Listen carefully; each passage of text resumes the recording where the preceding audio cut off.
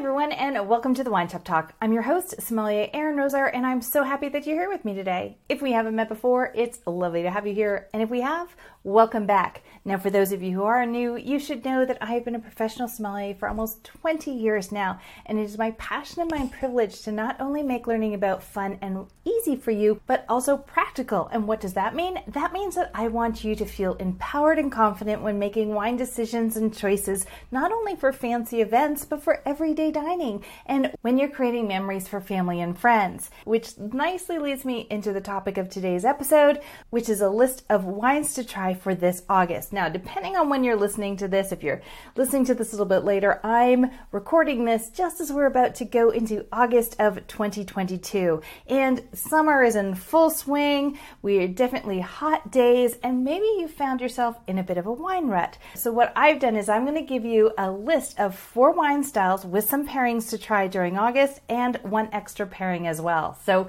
if you are interested in an August wine challenge, I hope to give you some wine styles that maybe you haven't tried before, and of course some food pairings of how to create magical pairings at the table. So if you're ready, let's dive into today's episode where I'm going to be sharing my list of wines to try and pairings for the month of August. Let's get started.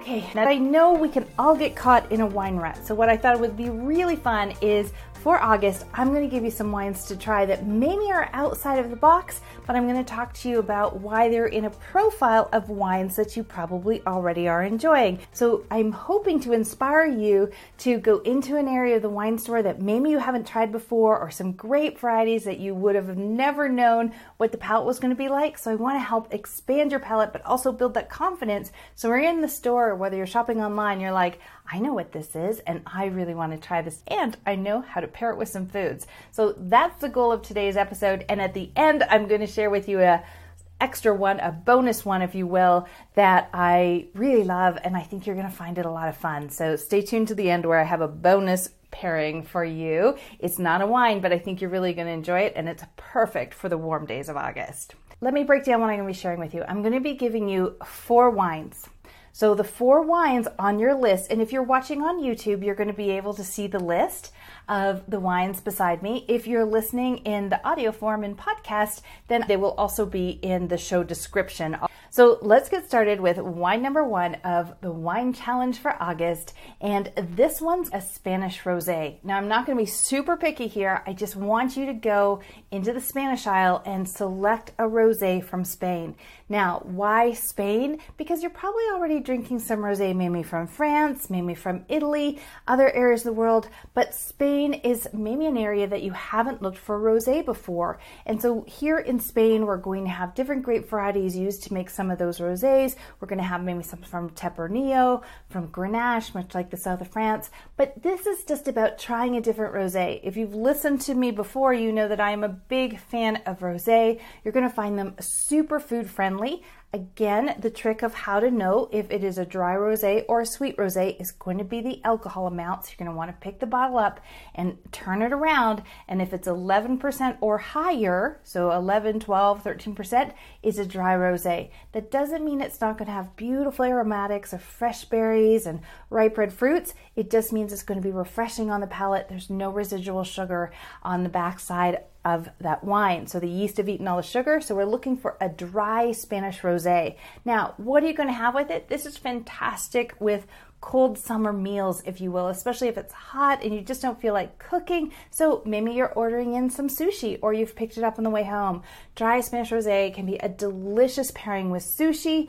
Also, if you're doing some tuna steaks or tuna tartare or steak tartare, can be so delicious this way, or just some nice carpaccio and chilled meats, some olives, some antipasto. So the rosé is going to be beautiful there. And of course, if you're just putting out some tapas, so a mix of different appetizers, some olives, some nuts. It's just too hot to worry about a formal dinner, some salads, fresh vegetables.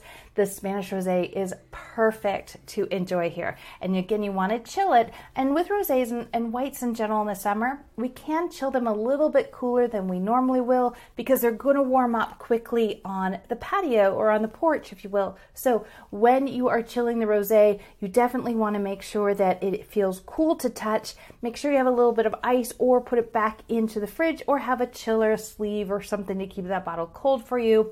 But the colder it is, the more refreshing it's going to be. So in and out, make sure that it's not warming up too quickly, but we can chill it a little bit cooler than we normally would, especially if we're having it outside and it's really warm. Now, as a side note reminder, the reason we don't chill wines below 4 degrees Celsius or about 40 degrees Fahrenheit is because what happens is they actually lose their ability to release their aromatics to us. So we don't want to take them much colder than that when we're chilling wines. They also tighten up on the palate, so you don't get to experience all of their flavors.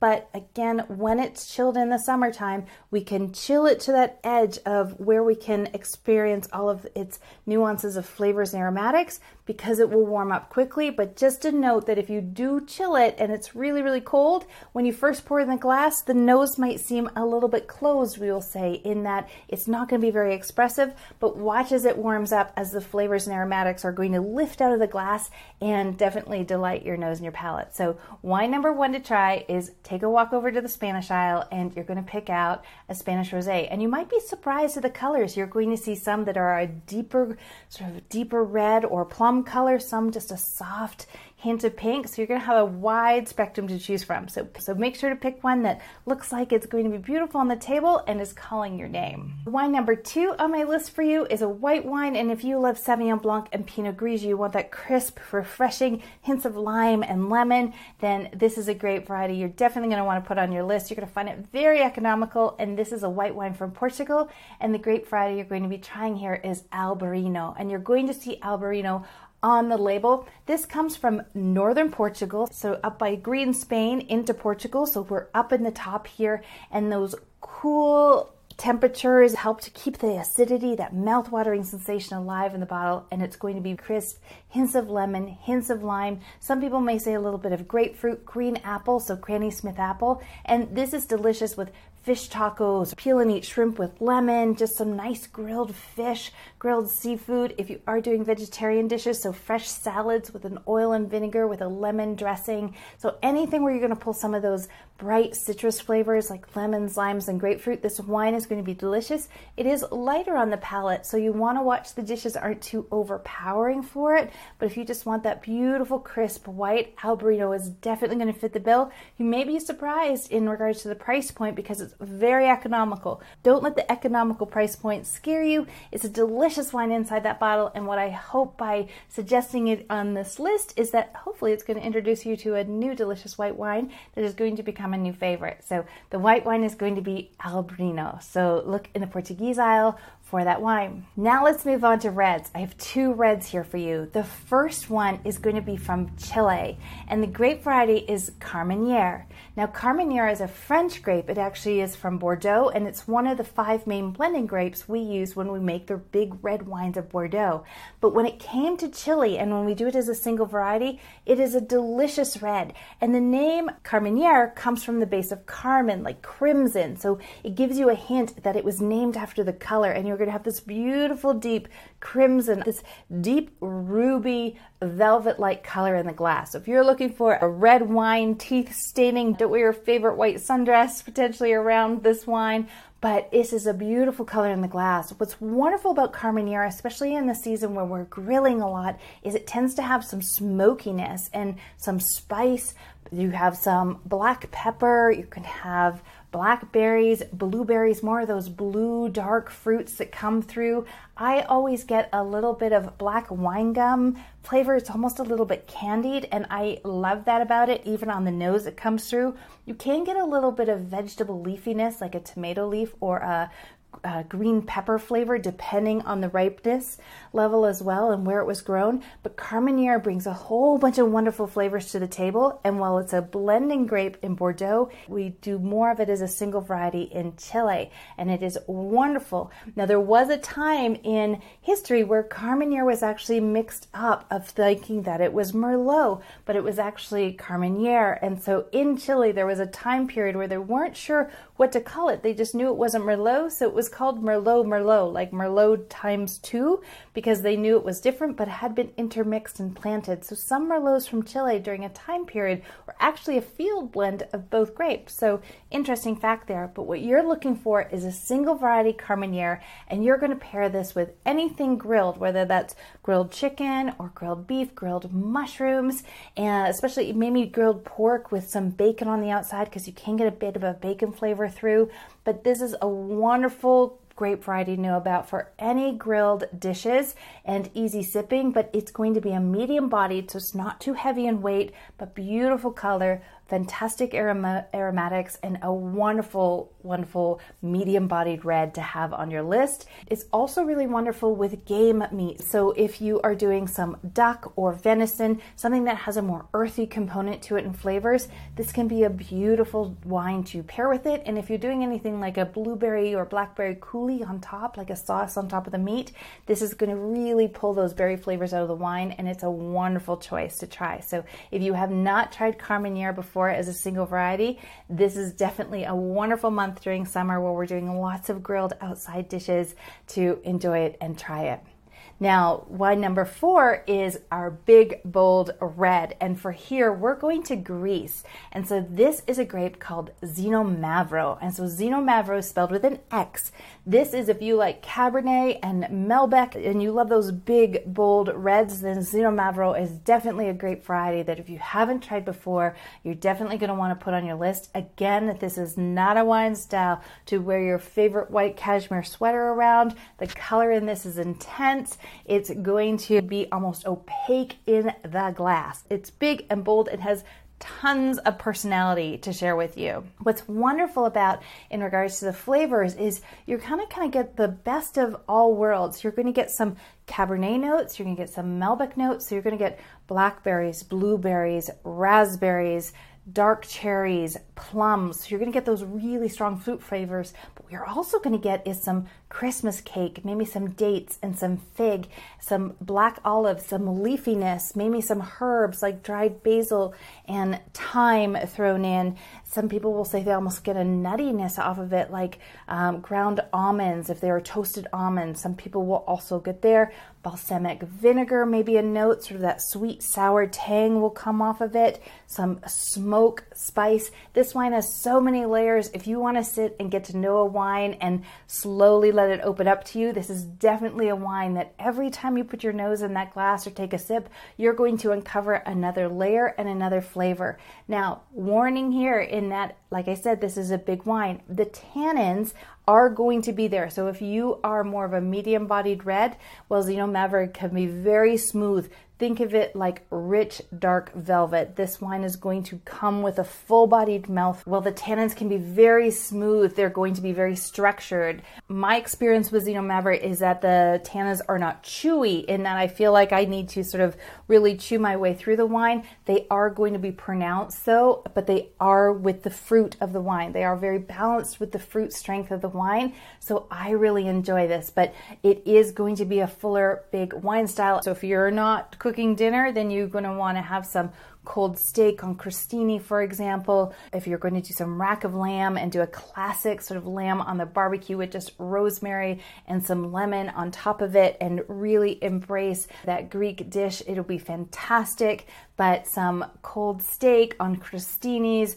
be delicious. Steak salads, you are going to want to have slow cooked meat, short ribs, anything that way. You could do portobello mushrooms, but if you're going to stuff them potentially with herbs and breads, if you're doing more of a vegetarian dish, but This wine is big, older cheese styles you can definitely do here. And of course, you could always do a bit of dessert with some dark chocolate, and just a little piece of dark chocolate in this wine. It's going to be wonderful. Some people also say they've got a bit of pipe tobacco off of this as well. So it can be a wine that can just sort of linger through after dinner as well, and it is delicious. So those are the 4 wines that I have for you in regards to wines to try this August. So let's recap before I give you the bonus pairing that I'm going to give for you. So we have a Spanish rosé, your choice, but it's going to be delicious. And here's a great pairing for sushi, easy dinners, tuna tartare, tuna steak, steak tartare, really lovely, but pick your favorite Spanish wine that way.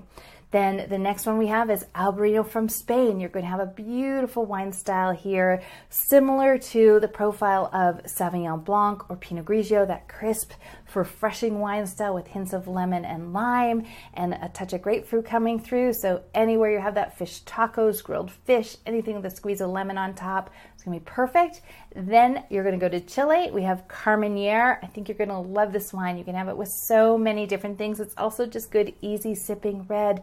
Great. You can chill it just slightly as well. If it's really, really a hot evening, just put a slight chill on it and it will warm up in the glass. But this is a beautiful medium bodied red that can go with so many dishes for you. And then my big bold red for you is in the Greek aisle, and this is, Mavro, and this is going to be an alternative for you from potentially Cabernet, Shiraz, or Malbec. So I hope you enjoy all of those. Now, my bonus pairing for you that is just so fun is I'm going to leave the wine aisle and we're going to go over to cider. And some people might be going, cider? No, I'm not doing cider. But trust me here, and here's where it's so fun. Maybe you've done beer can chicken on the barbecue, but I highly recommend you try dry cider and do beer can chicken with a cider. Do the cider can inside that chicken, and there's all kinds of different contraptions that you can do this on. Do it on the barbecue, so you had a grilled chicken with that cider flavor, the apple coming through, and then serve that with a dry cider, not sweet, but a dry cider on the side with a salad, maybe some roasted vegetables. It's so delicious. But if you're just looking for a different dinner, we're kind of in that stage of summer where you have your favorites of what to do. So I highly recommend, if you haven't had cider cooked chicken before, you're really going to enjoy it. That apple flavor comes through. You're going to get that nice moist chicken by doing it, and a glass of dry cider on the side can be really refreshing and a little bit effervescence. A bubble is always fantastic. So that is bonus pairing, if you will. So we have 4 wines to try and 1 cider to try, and that is my August wine challenge for you. I hope that you have enjoyed today's episode. It's been lots of fun. I hope that you will take this challenge and try these different wines. I would love to hear if you have a favorite, if some of these wine styles are new, or if all of them are new, how you find they fit into. Ideally, I hope I've inspired you to find a new favorite wine that will go on your list, and I hope the cider is going to be unique as well. If you haven't had a chance yet to do your palate personality profile, you're going to find that on my website. Just go to winegirlacademy.com and you'll see Take the Quiz, and this is going to be 8 quick questions that I've put together. I've been using with students and clients for years now, and that's going to identify you as one of 3 main palate personalities, and you're going to get a whole list of wine styles to try and words to use when you're shopping to make sure that you get wines that you're going to enjoy. So if you want to learn more about your own palate personality, there's a quiz there that's super easy and fun for you to do. So I want to thank you for hanging out with me this week. I hope you're going to have fun with the August Wine Challenge. Try 4 new grape varieties and try these 4 different wine styles and the cider if you can. I would love to hear what you think about it. If you're watching on YouTube, put your comments below. If you're listening to the podcast, you definitely visit me on any social media channel, Wine Girl Academy, or feel free to email me at hello@winegirlacademy.com, and I would love to hear your thoughts. And if you have a new favorite, I would love to hear about that as well. As always, be sure to like, share, and subscribe so you never miss an episode. They come out every Tuesday. Thank you for spending time with me. I want to wish you a wonderful week. Cheers, everybody. Bye now.